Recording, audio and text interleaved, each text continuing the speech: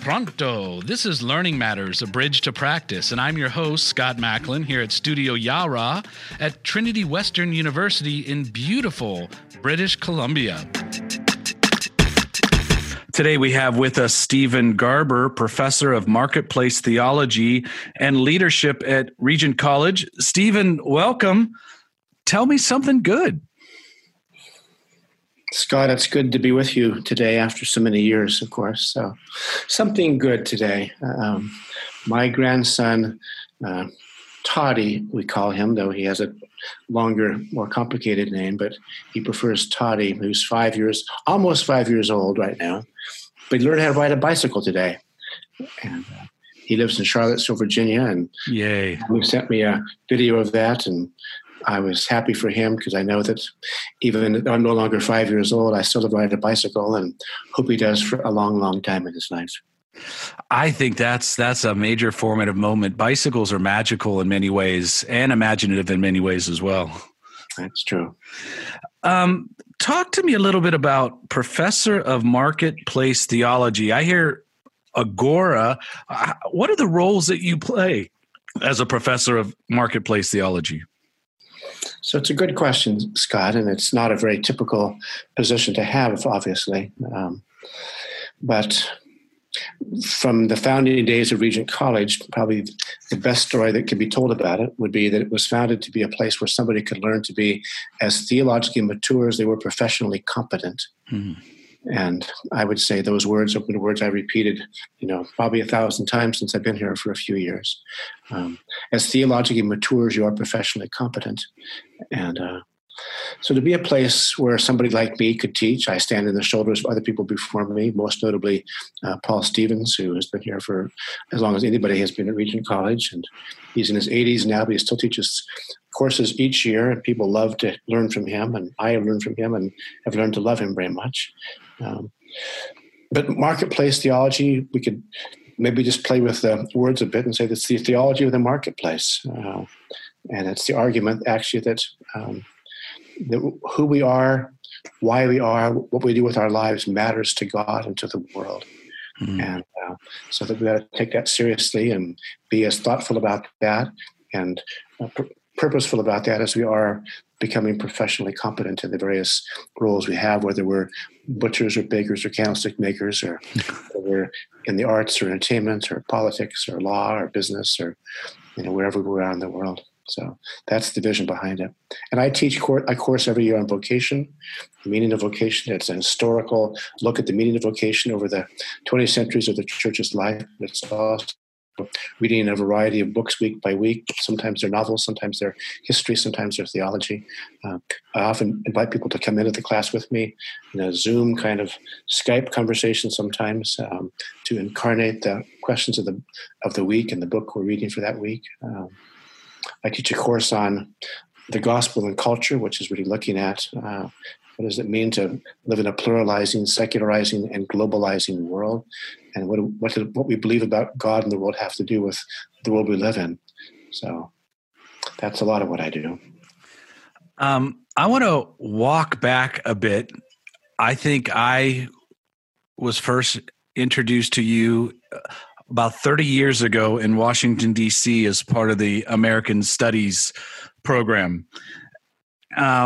Which is amazing to think about, Scott. But yeah. Lots of water under that bridge and through that bridge and over that bridge. I want to ask this question, but I also want to set it up to talk about a few things about that program. This is a podcast, Learning Matters, a bridge to practice. And one of the fun parts that I like about these conversations is asking people to reflect upon and share influential teachers that they've had in their lives, either inside or outside of the classroom. One, just to recognize we all come from places and legacies and shoulders that we do stand on. So, Stephen, I'm wondering if there's an influential teacher that you particularly would like to give a shout out. I could name many, of course, Scott, and some are competing in my mind right now for, shall I talk about this one or that one or this one over here too? But I think maybe most simply, because it's really where I began this book, The Seamless Life, it's my grandfather, who I would say was quite influential, was a teacher to me. He grew up in an agricultural world in the early 20th century, went to college, got married, had my mother and first of 5 daughters. The Depression came. His preparation and desire to be a math teacher and a principal of a school turned him back to the agricultural world where he could make more money, and spent the rest of his life, 50 or 60 years really, in buying and selling cattle in Colorado. And but I would say that I had the great gift from my grandfather of learning in a way that I've come to think is most important, over his shoulder and through his heart. And so he allowed me to spend days with him and summers with him and watching him in his work. And this idea actually of ora e labora that I've written about and you and I have talked about, I would say was captured by my grandfather quite personally and profoundly. Because he allowed me to see that, in fact, a person could be, to use the language of Regent College, could be as theologically mature as they were professionally competent. And he was in his own day and didn't go to Regent College or anyplace else like that, but he had undergraduate studies and was theologically serious about his life, but also quite deeply involved in the cattle markets of Colorado. And I can say more about all that, but I would say that my grandfather's willingness to buy me ice cream cones and lemonade on a hot summer afternoon and walk with him through, the pens and corrals of Colorado, looking at cattle and watching him make the choices he did and the judgment that he made was quite influential to me, because at the same time, I knew that night by night, he literally got on his knees, leading me and the rest of my cousins and in prayer for the way the world was and the way the world ought to be. And somehow there was a marriage in him of this vision of ora e labora that's become quite deep to me over time. So I'm hoping, and I want to ask, I had the honor and privilege of being able to study with Calvin Seerveld, and Cal would talk about wanting to hear the written word. I would love it if you would read from the chapter, maybe ora et labora, which is, I believe, page 45 for those who may be listening at home. But I would love it if you could read that chapter. Sure, I can do that, Scott. And we have a contemplative life and still live in Washington, D.C., San Antonio, Austin, Dallas, Houston, San Angelo, or how about Los Angeles or San Francisco or Sacramento or Shafter? Do we have to leave life to find our lives? For the desert fathers and mothers in the early centuries of Anno Domini, on through the escapes to Big Sur for the promise of high-priced Buddhism in our own day, we imagine it impossible to be people with an interior life who can account for the complexity and challenge of our exterior lives. The world seems too much for us. To live in it, but not be of it, seems beyond our ability. Can we pray and work, ora e labora, at the same time? St. Benedict began a long tradition of reflection on this almost 1,500 years ago. Discouraged by the cultural implosion of his own day, the decline and fall of the Roman Empire, he took up a life of disciplines that would keep his heart while he cared for the world. The hallmark of this Benedictine tradition was ora e labora, a life where praying and working were held together, offered as one heart and therefore one life. They stumbled in their own way, from what I can read, and no one since then figured out how to do it with final clarity. We keep stumbling, longing for more coherent lives, where what we confess to believe looks like the way we actually live, where our deepest hearts are seamlessly worked out in the responsibilities and relationships of our lives. Several years ago, we were working on this at a retreat called A Contemplative Life for the Rest of Life, at a place known far and wide as a thin place, where heaven and earth meet in a remarkable way.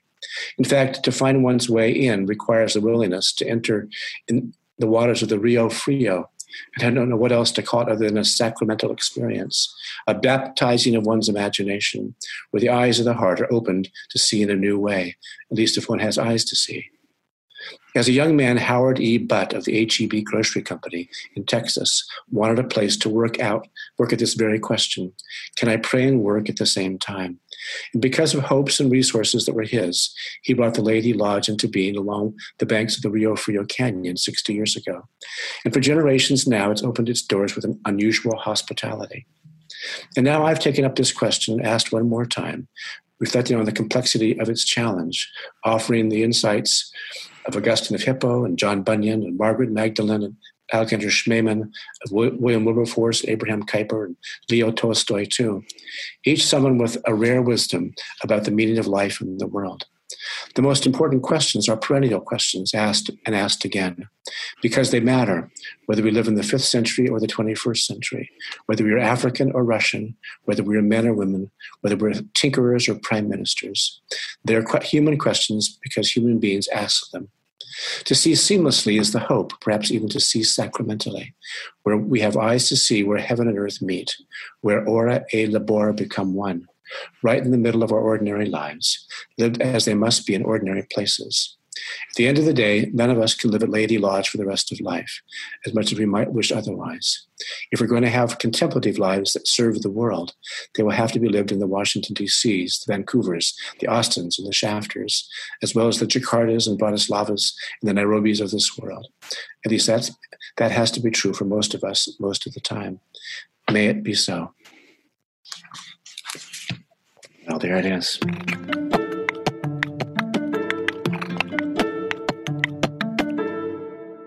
Thank you for that. I want to use that as a little bit of maybe a trampoline to jump back. When I'm asked the question about influential teachers and programs, I go to the American Studies program, and there's some framing and some habits that I took from that program that I still draw upon daily. The framing of creation, fall, redemption, consummation. I had not had scripture framed in a narrative arc that way, and that became very important to me. But other habits like journaling, I still journal daily, and it was because of that habit that was instilled during that time there. Phrases like working out the logical conclusions of our presuppositions to the nth degree without flinching. I know you said that in class, but I think there was someone else who framed that, and I would love to give that person proper credit because I probably owe them many, many nickels for as many times as I've used that phrase. That's a good question, a good memory, Scott. Yeah. It's actually an image and almost a phrase I learned when I had dropped out of the university when I was 20. Spent a couple of years living in communes in the U.S. and in Europe. But I made my way eventually to a place called L'Abri in Europe. And the man who was the co-founder with his wife, Francis Schaeffer, often spoke about working out the logical conclusion of one's presuppositions. And that intrigued me, and it pushed me, and it formed me. And that's where I first began to think in those terms, Scott. One of the wonders of my own life, because it's most of my life later. But this past year, when the publisher of Schaeffer's best-known work, The God Who Was There, was considering putting out a 50th anniversary edition of the book, I got asked to write the foreword for it. Oh. It was really kind of a wonder, thinking, well, I could have asked a lot of other people to do this, but I'm very glad to try to do it. And so it came out a couple of months ago, but in many ways I felt like it was a wonderful sort of look back into my own life and the ways I had been formed by my experience there. And of course, so many others have, thousands all over the world. I was able to pull my American Studies program notebook off the shelf. I still have it. And in the front cover, written in Sharpie, was lines from Creed, a Stephen Turner poem, bright as a light, sharp as a razor. And it goes, "We believe that man is essentially good. It's only his behavior that lets him down. This is the fault of society. Society is the fault of conditions. Conditions are the fault of society. We believe that each man must find the truth that is right for him. Reality will adapt accordingly. The universe will adjust. History will alter. We believe there is no absolute truth, accepting the truth that there is no absolute truth. We believe in the rejection of creeds. I want to thank you for, I guess, turning us on to that poem and his work. I'm wondering, 30 years since introducing that to a bunch of bright-eyed students, how that words, how that creed still shows up in your walks. Yes, like it's a good question, Scott. I still think about Steve Turner and his work, and in the wonders of history, he and I have become friends and colleagues over the years. And which at the time when I gave you that poem, I didn't know him other than through his poetry. Clearly, the poem is particularly born of a time in history. There are references to, Russia and arms races and things like that. But I would say that almost completely, apart from a few moments like that, the poem is still as relevant today as it was then, it seems to me. You could change a word here and there, perhaps, I suppose. But, I am one, for example, who doesn't believe that we have moved into a postmodern world. I think we live in a modernizing and postmodernizing world where there's a dynamic push and shove between those two cultural impulses all the time. If you think about those last words which you quoted to us about, reality adapting accordingly, I think that all of us would have been surprised by how much that would have been pushed out into the forefront of mind and heart and cultural consciousness, in 1980 or whatever it was when we read that, 1980s at least. But to see that where we are in the year 2020, it seems like how could you even question it? The idea that, in fact, you can make up the world you want to live in. Yeah. And that seems to be the air we breathe culturally. And it's clearly, if the thesis that that I've long lived with, the artists get there first. And to see that Steve Turner was touching and feeling the world that was being born a long time ago now, relatively speaking, and it's even more so today. So I think those words are still as in our faces today as they were some years ago. Yeah, and the one last thing I had in my notebook here, and I think it may even be more pertinent today given the context of the realities of living in a pandemic and what that may mean in terms of physical or social distancing, wanting to be connected, drawing from our sources for our strength and imagination. I have the last thing in my notebook, and it's a juxtaposition that I drew with arrows going around each other. So I'm not trying to present this as an unnecessary duality, but it actually may be a continuum. In one corner, I have do the right thing. The other corner, I have carpe diem. And you gave a lecture framing those at that time, again, referring to Spike Lee's film, and then the movie that had Robin Williams, which now just blanked my mind, Dead Poets Society. There it is. Yeah. So in that role, especially today, do the right thing, carpe diem. Could you take us a little bit down memory lane and contextualize that talk a little bit? I've not thought about it for all the years since you were there, Scott. So let me just think about it here. But I think that both Spike Lee and Robin Williams, and the screenwriter for Dead Poets Society, are grasping for something which can make sense of how it feels to be alive in the world. Yeah. Neither Do the Right Thing nor Carpe Diem exist on their own. They're not big enough for that.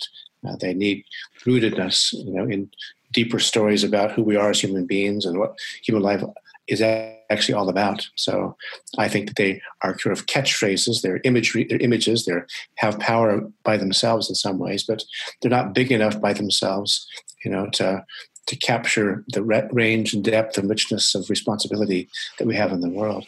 So I do think that years later, thinking about those ideas, and this isn't meant to be maudlin at all, because life is too important to be maudlin about. But think about the sorrow of Dead Poets Society before the film was all over. And then to think about the tragedy and sorrow of Robin Williams' own life, you realize that, to seize the day just isn't enough by itself to forge and form a good life. Yeah.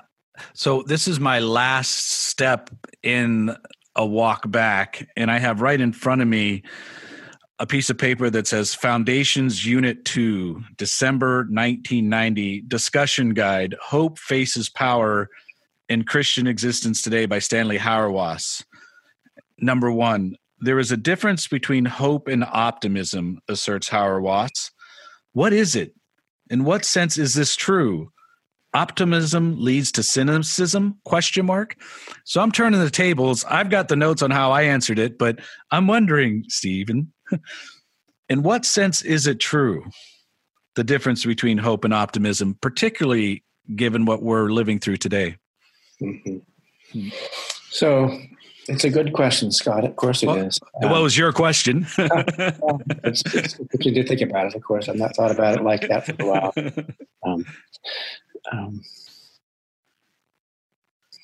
Well, I remember reading that essay by Hauerwas, of course, a long time ago and being taken by it.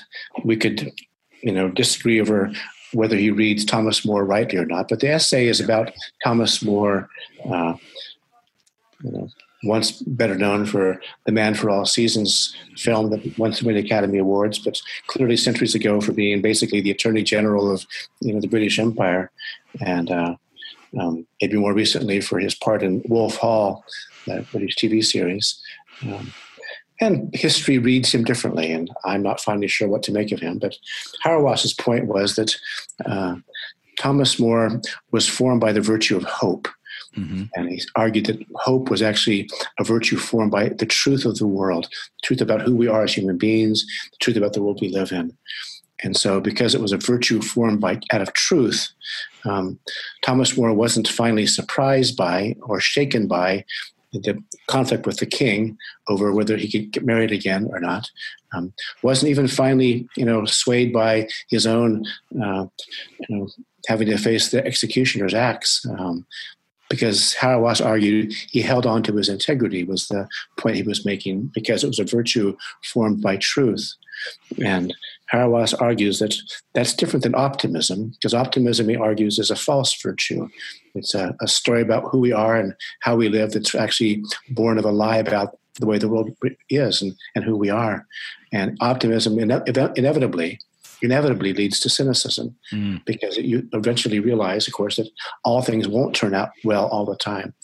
And I was giving this to you as students who'd come to Washington, D.C. and to Capitol Hill to think about in your last couple of weeks with us, because I wanted you to think through, okay, I may have come here for all sorts of hopes and dreams about what I might do to shape history, which we wanted you to hold on to with holy humility, but realizing that that if you were going to leave the program marked by truth, by the truth about who God is and who we are and how we live in the world, it'd have to be by hope, not by optimism, because we didn't want you to be, 20, 21-year-old optimists shaping history because you're so smart and so serious about things.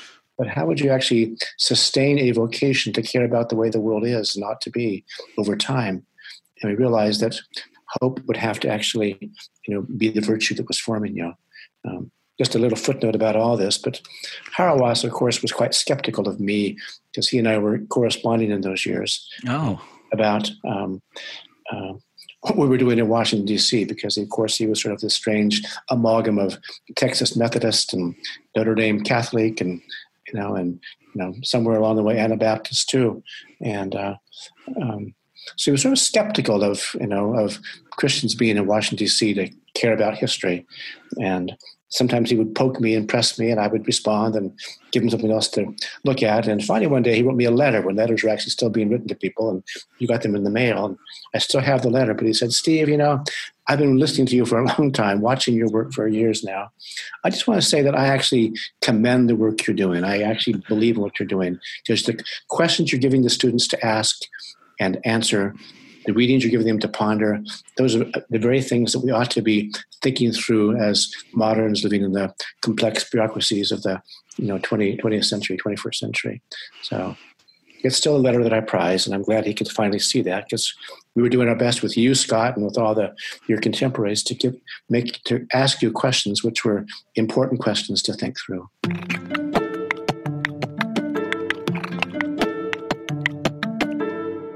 So now let's walk up to current day. Again, this is Learning Matters, a bridge to practice. The other thing we like to do is pull the curtain back or invite people into the kitchen a little bit on how a professor or faculty cooks up a course.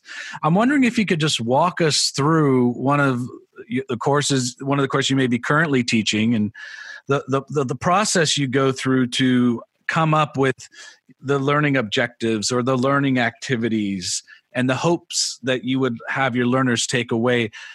Take us into your process a little bit. Sure. I'm just finishing right now in these very weeks a course called The Gospel and Culture. And it's a course that every year has about 25 students in it. And that's how many are with me this semester. And it is a course, on the one hand, open to anybody. You have to have a certain number of prerequisites to get into it, but it's also a course that students at Regent take on their way out of the school, on their way out into the rest of life. And so I have chosen to take up this question, the relation of the gospel to culture, and give the students a whole bunch of different windows into looking at that challenge. We start with a book by Jean Bethke Elshtain, the political philosopher at the University of Chicago. And it's a book looking at the challenge of forming identity in the modern world. And she died a few years ago, but she was a remarkably bright and thoughtful and eloquent and, important figure speaking about the meaning of belief in a pluralizing society and world. And but I give them a book. Each week there's a different book to read, essentially. And I try week by week to bring somebody into class who will incarnate the questions of the class. So another week we had a book by Sherry Turkle, the MIT professor. And I chose this year to have them read the book Alone Together, which is sort of looking at, the phenomena that all of us know keenly and maybe painfully of being alive in the 21st century, of being in a room full of people all looking at their cell phones. Of course, they're all connected as they are, but all very alone at the same time, and with insight and depth and range, which is surprising because Turkle is very, very bright about these things. She looks at this phenomena that is ours, and so I, had them also watch the film Her that week, the Joaquin Phoenix film, and about the downloading of a app which allows him to be companioned 24 hours a day, of course. And he picks, a woman to be his companion, and he wakes up to her voice and goes to sleep with her voice. And in the middle of the night, he has her voice, and through the day, he has her voice. And she gets to know him in a certain kind of unusual intimacy. And he's satisfied by all that he imagines to be true now, this new relationship with this app that he has downloaded. And the great sorrow of the story, of course, is that the moment he realizes that she has the same relationship with over 5,000 other men too. And it's just heartbreaking to him. And so I want them to see not just how the MIT professors, of course, work this out with insight for all of us, but how even the cultural imagery we live with, in the films of our day, play this out in sometimes very poignant and painful ways. We spent a week on global business and the marketplace. And I called it, Can M&M Save the World? I do some work for the Mars Corporation, which makes M&Ms, and have been a part of a project for 15 years now called The Economics of Mutuality, and which is really a surprisingly bold effort to rethink the way money matters in the world and how business is done in the world. And it's a surprising story, actually. But I invited one of my friends, an executive for the Mars Corporation, to come join us for the evening of class in a Skype conversation. And we had a week on vocation. And of course, that's a great interest of mine. And I invited a young friend of mine who's no longer as young as she once was. She's more like you, Scott, but not quite, I suppose. Her name is Jenna Lee Nardella. I met her when she was a 20-year-old. And she and I were involved in starting a group called the Bloodwater Mission, and trying to address in the early 21st century the impact and heartache of AIDS and HIV in Africa. And so she joined us for a while that night. And we've looked at politics, we've looked at the arts, we looked at, a couple of weeks ago, we read Leslie Newbegin's book, Proper Confidence, which is a remarkably titled volume looking at the challenge of honest belief in a pluralizing world. And this week we had our last formal class of the semester, The Responsibility of Knowledge in a Knowledge Economy. And we were reading, surprisingly perhaps, some of the short stories of Wendell Berry, and from his book, That Distant Land. And I wanted them to think about these students from Hong Kong, from Mexico, from Brazil, from Germany, from all over the world, actually, in my class. I wanted to think through what is possible to learn from this man, this prophet poet who lives on the banks of the Kentucky River and writes essays and stories for the whole world. And why is it somebody from Hong Kong and from Berlin can actually find himself, herself drawn to the stories in a remarkably similar way as they were this week reading these stories. And yet they're so far away in their own social experience from Kentucky and from Wendell Berry. And of course, a good story does that. But I wanted to think through, what does it mean to be related to people and to place in this modernizing world? I invited a friend of mine from Seattle, technologist by long training and practice, Uli Chi, to join us and talk about his own life and his work and how somebody who lives within the reality of the knowledge economy, because that's been his work. How is it possible to have a life which flourishes, actually, which is a flourishing life, an honest life, a true life in the midst of the world in which we live? So in all these ways, I've been trying. I could mention more classes, more evenings, but those are some of them. But looking at, what are you going to do with all these courses you've taken at Regent College the last 2 or 3 or 4 years? How are you going to work them out in the real world, which will be yours to engage? So that's some of what I've done for this class this semester. How has the shift, if there was a shift, from the face-to-face course to a remote online environment, how did you manage that shift? And this goes back, I just found another thing in my notebook that I quote you, and I'm not sure if it was you or not. As you imagine a group of 20, 21-year-olds all in the same place, relationships typically comes up at some level. And you said a phrase, being just friends isn't second best. Mm. And I've been putting that into context. Online learning isn't second best, but it is a shift. How have you managed that shift? Probably terribly, Scott. Probably terribly.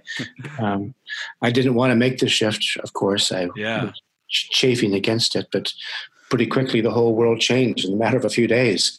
And all of a sudden, what we were not going to do, and what I was not going to do, was what I was going to have to do, to keep going here. And so I, had a quick tutorial one morning from one of the technology people at Regent College, and he said, "Do this and do that, and make sure you do this." And I said, "Okay." And I was pretty sure I forgot all that he said a few hours later. But that night, we went on to our Zoom platform and, had class together, and and by the great grace of God, some of the students who wrote me that night and said, it went better than I expected it would. It went well, actually. It did? I'm not sure it did, but if you think so, then thanks be to God, really. So I prefer not to do it, Scott. I think one of the challenges even of a wonderful platform like Zoom is that you can see a few faces on your screen, but you can't see, as I am wanting to do, to the whole classroom and to see how faces are, how hearts are, because of course the face is a window to the heart, but how people are responding to what's going on and wanting to get nuances, which are hard to pick up in the same way, on a screen. But, I would say that some of the things get done. Not everything gets done, and we're having to live with that right now. And I'm not a Luddite. I don't at any point in my life, I don't think. But I'm trying to keep up and figure out. And, this morning grading papers, and I have been a stickler for having a paper written on paper on my lap to grade it for the years of my life. Yep. Well, it isn't a good or evil kind of a thing. Of course it's not, but I've wanted to do that. I'm having to grade papers online now, and I know people have done that for probably a long time some places, but I've just chosen not to do that. But so we're kind of just trying to pick up and follow and make sure that we're, attending and So I hope it isn't forever and ever that we have to have online classes, but I'm doing that, and students seem to be still engaged in a different kind of a way, and hope they're not losing too much. So. Yeah. I find, what's hardest for me in making the shift is that screen mediated conversation and connection is so disembodying. And there's so much information one picks up when you're in and amongst people. How's the feel? Are the jokes landing? Are the students getting it? That reaction is so important if we're going to move from just transmission to transaction, or possibly even transformation in the relationship building we're doing. So how to become really intentional in these screen mediated settings in order to create connection, taking a moment to breathe, making sure that my direct instruction or my demonstration is sequenced with knowledge checks or conversations or breakout rooms, and really trying to be really intentional in keeping that connection there. I'm working on an article right now that I'm calling Zoom fatigue syndrome, or mitigating against resting Zoom face. And it's hard. Someone needs to write that article, Scott. I'm glad you're doing it. Yeah. And it's not easy. But I also find that in some ways there's affordances, particularly with those students who I find are less vocal, are now finding a chance to shine in these learning environments. So it's there's doors close, doors open up, and we're really working through the protocols of what it means to be engaging because of this condition, which we hope and pray is well, there will be transformations as we live through it, but what is life going to look like 3 months, 6 months, 12 months from now? Right. We have guesses, but I think I think I wrote one of the smartest emails that I've written in, I don't know, 20 to 40 years of email. And I wrote this to 2 faculty members that I was working with, and it went, I don't know the answer to your question, but I hope that when we get to talk with each other tomorrow, that together we might be able to come up with an answer. And the reason I say that was smart of me is I don't think I would have phrased that way a few weeks ago. I think I would have given an answer that may or may not have been on point, but just stopping and saying, no, I don't know the answer, but I think together we might be able to forge a way forward. Yeah. Well, I'm glad you're doing that, Scott. Yeah. So as we move from the courses that you're teaching, I'm wondering, I know you have the book has just come out, The Seamless Life, A Tapestry of Love, Learning, Worship, and Work. I'm wondering, what are some of the other projects that you're working on now that you'd like to share? So about 2 weeks ago, I had a letter from an editor of a journal at the University of Notre Dame, and it came out of the blue, and I didn't know him, and he didn't really know me, but he said, I hear that you think about Camus. You teach about Camus. Would you be willing to write an essay for us on Camus and the coronavirus? And on the one hand, I sighed at the question, but I also was intrigued by it because I don't think he didn't know this, of course. He could have known it, but in this course, I was just describing the gospel and culture one of the evenings, and one of the weeks we take up the book, The Plague by Camus. I called the class and that evening, The Great Conundrum. And the course is called The Gospel and Culture. One of my arguments is that the great conundrum for everybody who takes this kind of stuff seriously is trying to work out, what do we do with a broken, wounded world? How do we respond to suffering and wrong in the world? And that would be a make or break, reality for us in the years of our lives, how we do that. So we spent a week, earlier in the semester in February on Camus and the plague, having no idea, of course, because at that point, Wuhan seemed a long, far ways away from where I was living. And there was a Wuhan problem. And I'm sorry they had it, but it wasn't my problem, really.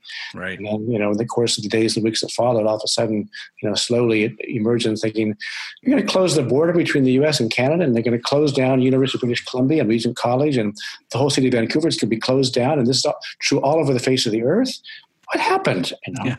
So the question was, would you write an essay for us? So I wrote an essay over the course of the next week and a half, I suppose, just thinking through, what Camus still has to teach us in his novel, The Plague, that might be relevant to us as we all have to live into the plague of what we've called COVID-19. Yeah. So that's been a recent project. It came out last week. And I'm, even this morning, grading papers as I was also have a little file in my, iPhone, my notes section, where I'm taking notes for a book that's, I think, being born right now in my heart. And I could talk about it at length with you, but maybe the short version is this, Scott. The last essay in this new book, The Seamless Life, is about the proximate. And I've rooted this reflection in the Cathedral of Notre Dame and Victor Hugo's great story about the Hunchback of Notre Dame.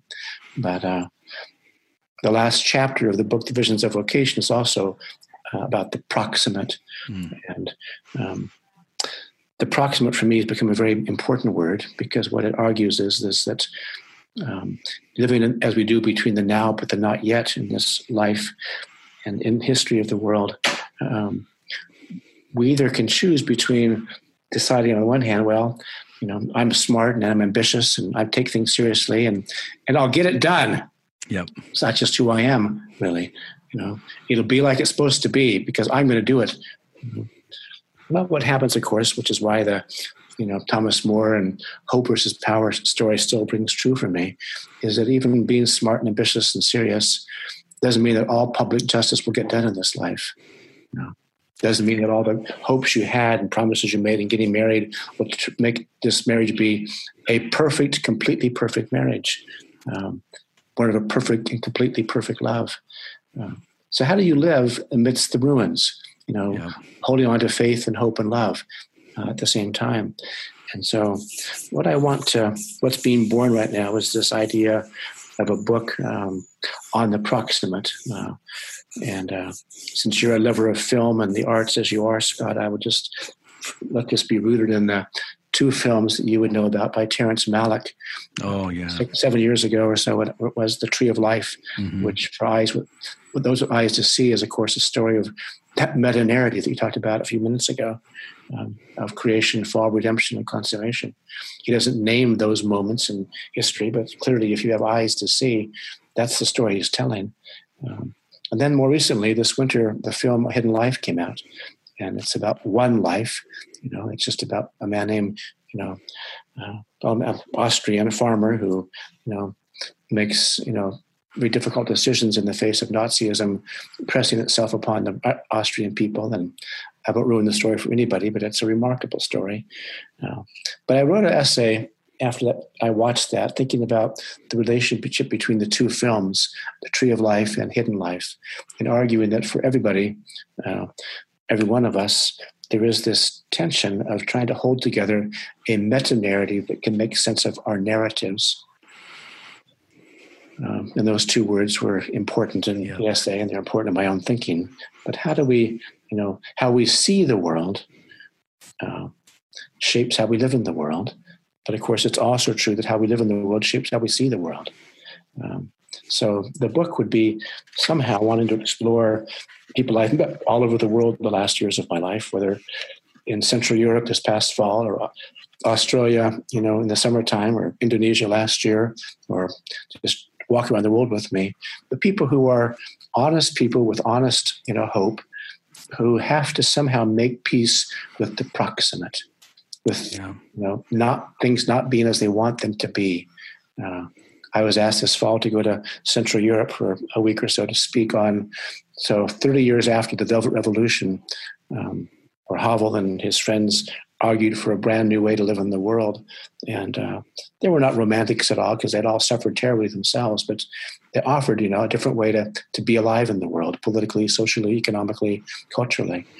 Well, 30 years later, in Slovakia and Czech Republic and other nations in Central Europe, it hasn't all happened.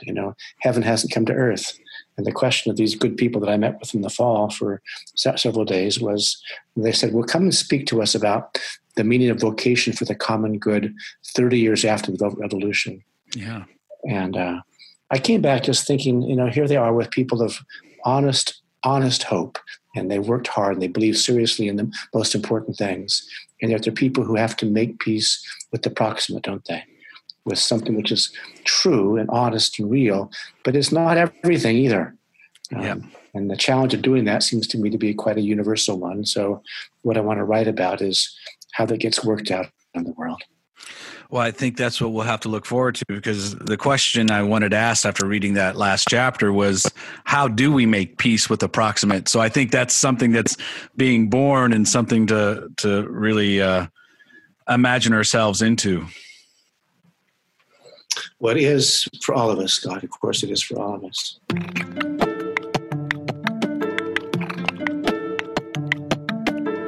So, Steve, we're now entering into the phase where we get to spin the Yara wheel. Are you ready? I'm ready if you are. Here we go. Which living person do you most admire? What is it that you most dislike? When and where were you happiest? Which historical figure do you most identify with? How does your faith show up in your teaching? What is your greatest extravagance? What is your most treasured possession? Which talent would you most like to have? What is your greatest fear? Okay, it landed on, what is your greatest extravagance? Well, such a good question, Scott. I had a cup of chai tea this afternoon, and I actually ordered this from a place in San Francisco, California. I've been doing this for some years now. I buy them by sort of like the pound bags of this stuff. It's called Rios, and it's just very tasty, really. Nice. And I'm not a connoisseur of most things, but I do. Throughout the days of my life, I do choose to begin every day that I possibly can with a cup of Earl Grey tea. And I'm pretty careful which Earl Grey tea it has to be. I actually travel with Earl Grey tea bags in my backpack. I want to make sure I have a tea that I want and need. Yeah.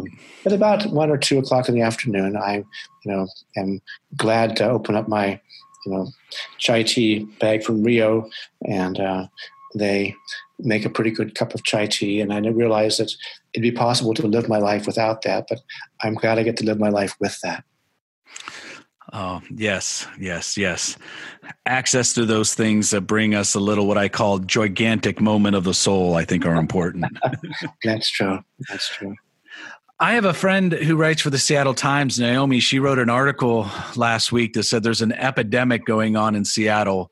People are actually starting to help other people. And I'm formulating this question, isn't quite there, but I'm going to try it out.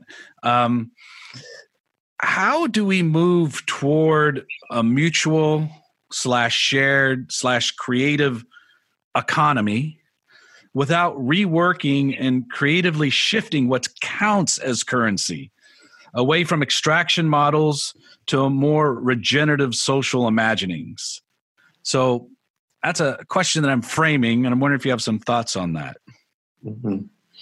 It's probably worth a long walk with you, Scott, but let me just try this. I would say, I'm glad that your reporter for the Seattle newspaper sees that, but I would probably, without wanting to be, mean about it, probably say in some places and sometimes that may be true. I think that human beings are glorious ruins wherever we are found in the face of the earth. And sometimes there may be more glory to be seen, and we can say, well, that's great, that's wonderful, and thank you, and I'm just glad that happened, actually. And sometimes you think, you did that? You did what? You said what? And that happens too every day, really. I was corresponding with some friends in Ireland today who were asking me a question, even though I live in Vancouver, British Columbia now, but they know that I'm principally an American, but they were saying, we just can't figure out what's going on in America right now. And they were actually, aghast at sort of the gross politically born selfishness, which that surprises them, being where they are and where they live and how they live, really. Not that everybody all the time, no, but clearly there are faces that every day when we wake up, we think, you said what? You did what? And you're going to ask this of us to do that? You think, well, that isn't right, really. So for me, it would be more that sometimes in some places there may be, signs in this push-come-to-shove moment of COVID-19 where people are kind of being pushed to, yes, I'll think about you and I'll be careful for your sake. And I'm glad for that, and we all should be more that way, which is why, as you know, Scott, I've spent so much time thinking about the idea of common grace for the common good. Yeah, I think that's really central to human flourishing, actually. But I would just come back again to that little bit of a story I told about my work with the Mars Corporation, because I think it's actually a good model for this. I never ever would say that heaven comes to earth in this project called the Economics of Mutuality, but it's a well-named project, the Economics of Mutuality. Yeah, born of a company which, of course, sells billions of dollars of M&Ms and other things to the world. All Uncle Ben's rice products are, Mars Corporation products, and half the dog food in the world is, Mars Corporation product, but it was really born of a question by one of the owners of the Mars Corporation 15 years ago: how much money should we make? And I remember sitting with the chief economist one morning at a hotel in Washington, D.C., looking back at him and saying, why are you asking that question? And explained it to me. I said, but why? And I was pushing and pushing to know where this all came from. And I won't go into the full story here. You could look this up if you wanted to follow anybody listening right now. But just look up the Economics of Mutuality, Mars Corporation. And it really is a serious, though audaciously sounding project trying to rethink the marketplace of the world right now. And to argue, in fact, that, that Milton Friedman wasn't right because he couldn't be right. Right. When he made the argument that the sole purpose of business is to maximize shareholder profit. And when I was pressing that first breakfast conversation with Friedman and asking questions that I was asking, the chief economist for Mars said, it's not that profit doesn't matter, of course, to a business, because it has to matter, but it isn't a big enough question. That's the only question you're asking. Mm-hmm. And so that began to draw me in more seriously, and I began to get quite involved in all this. And I'll say two more things right now about it, and you could ask any more if you want to. But after 5 or 6 years of very secretly working away at this project inside the Mars Corporation, the decision was to go public with it. And but along the way of all the work being done internally of this, I had given the two executives I was working with an essay by Wendell Berry called The Two Economies. And I won't go into the argument he makes, but other than to say it's a very important essay. And I was asked, well, could we talk to him? Could we talk to Berry? So we all flew down to Kentucky one day and spent the day talking to Berry on his farm and on his porch and having dinner with him and his wife. And at the end of the day, he said this to us: if you want to make money for a year, you have to ask certain questions. But you want to make money for 100 years, you have to ask other questions. And those words have stuck, of course, in my heart ever since then, because it's true, isn't it? Yeah. And I think what he was realizing was this project that Mars was taking on was more of a 100-year project, asking 100-year questions. How do you sustain profitability over time? After 6-7 years of working at this very hard, trying to make sure the numbers were right, because for a company where billions of dollars are honestly at stake, the numbers have to be right.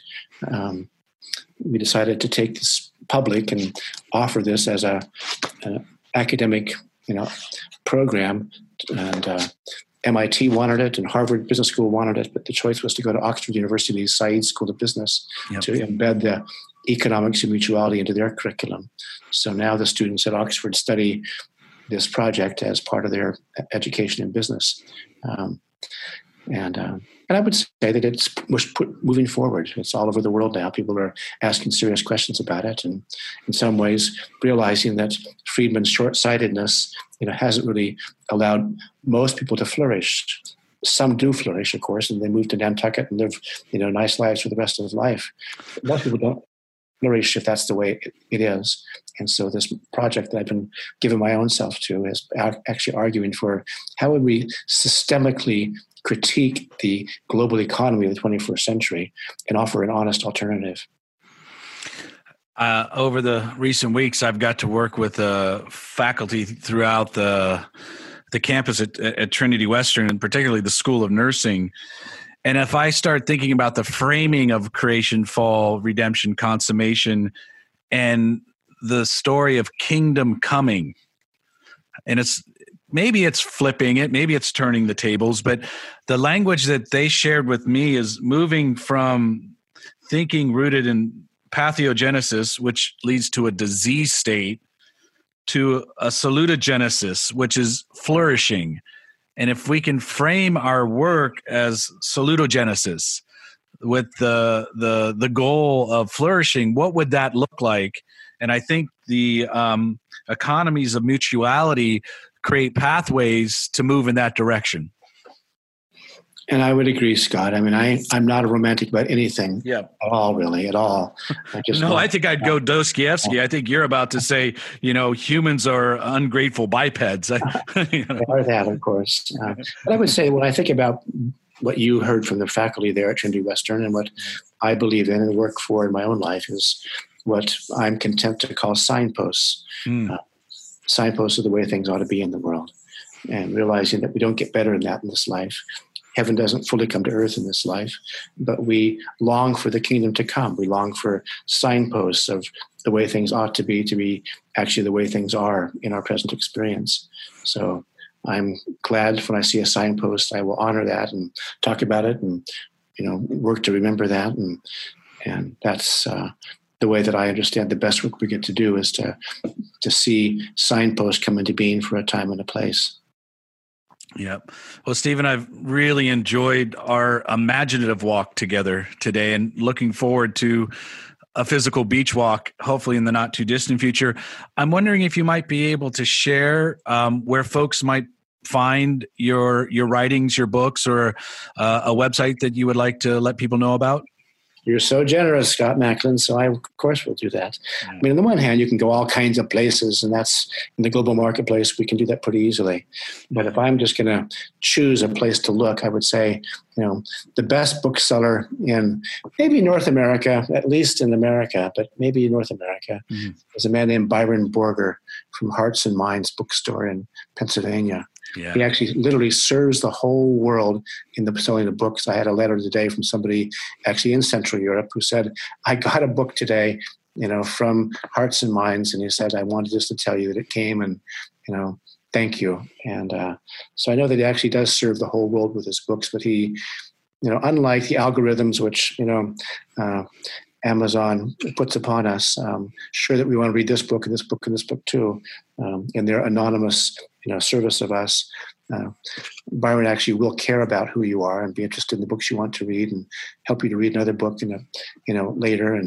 And so to keep it all human, which is what we all ought to be working for, Byron's marketplace through his bookstore allows us to keep being human as we buy good books in the world.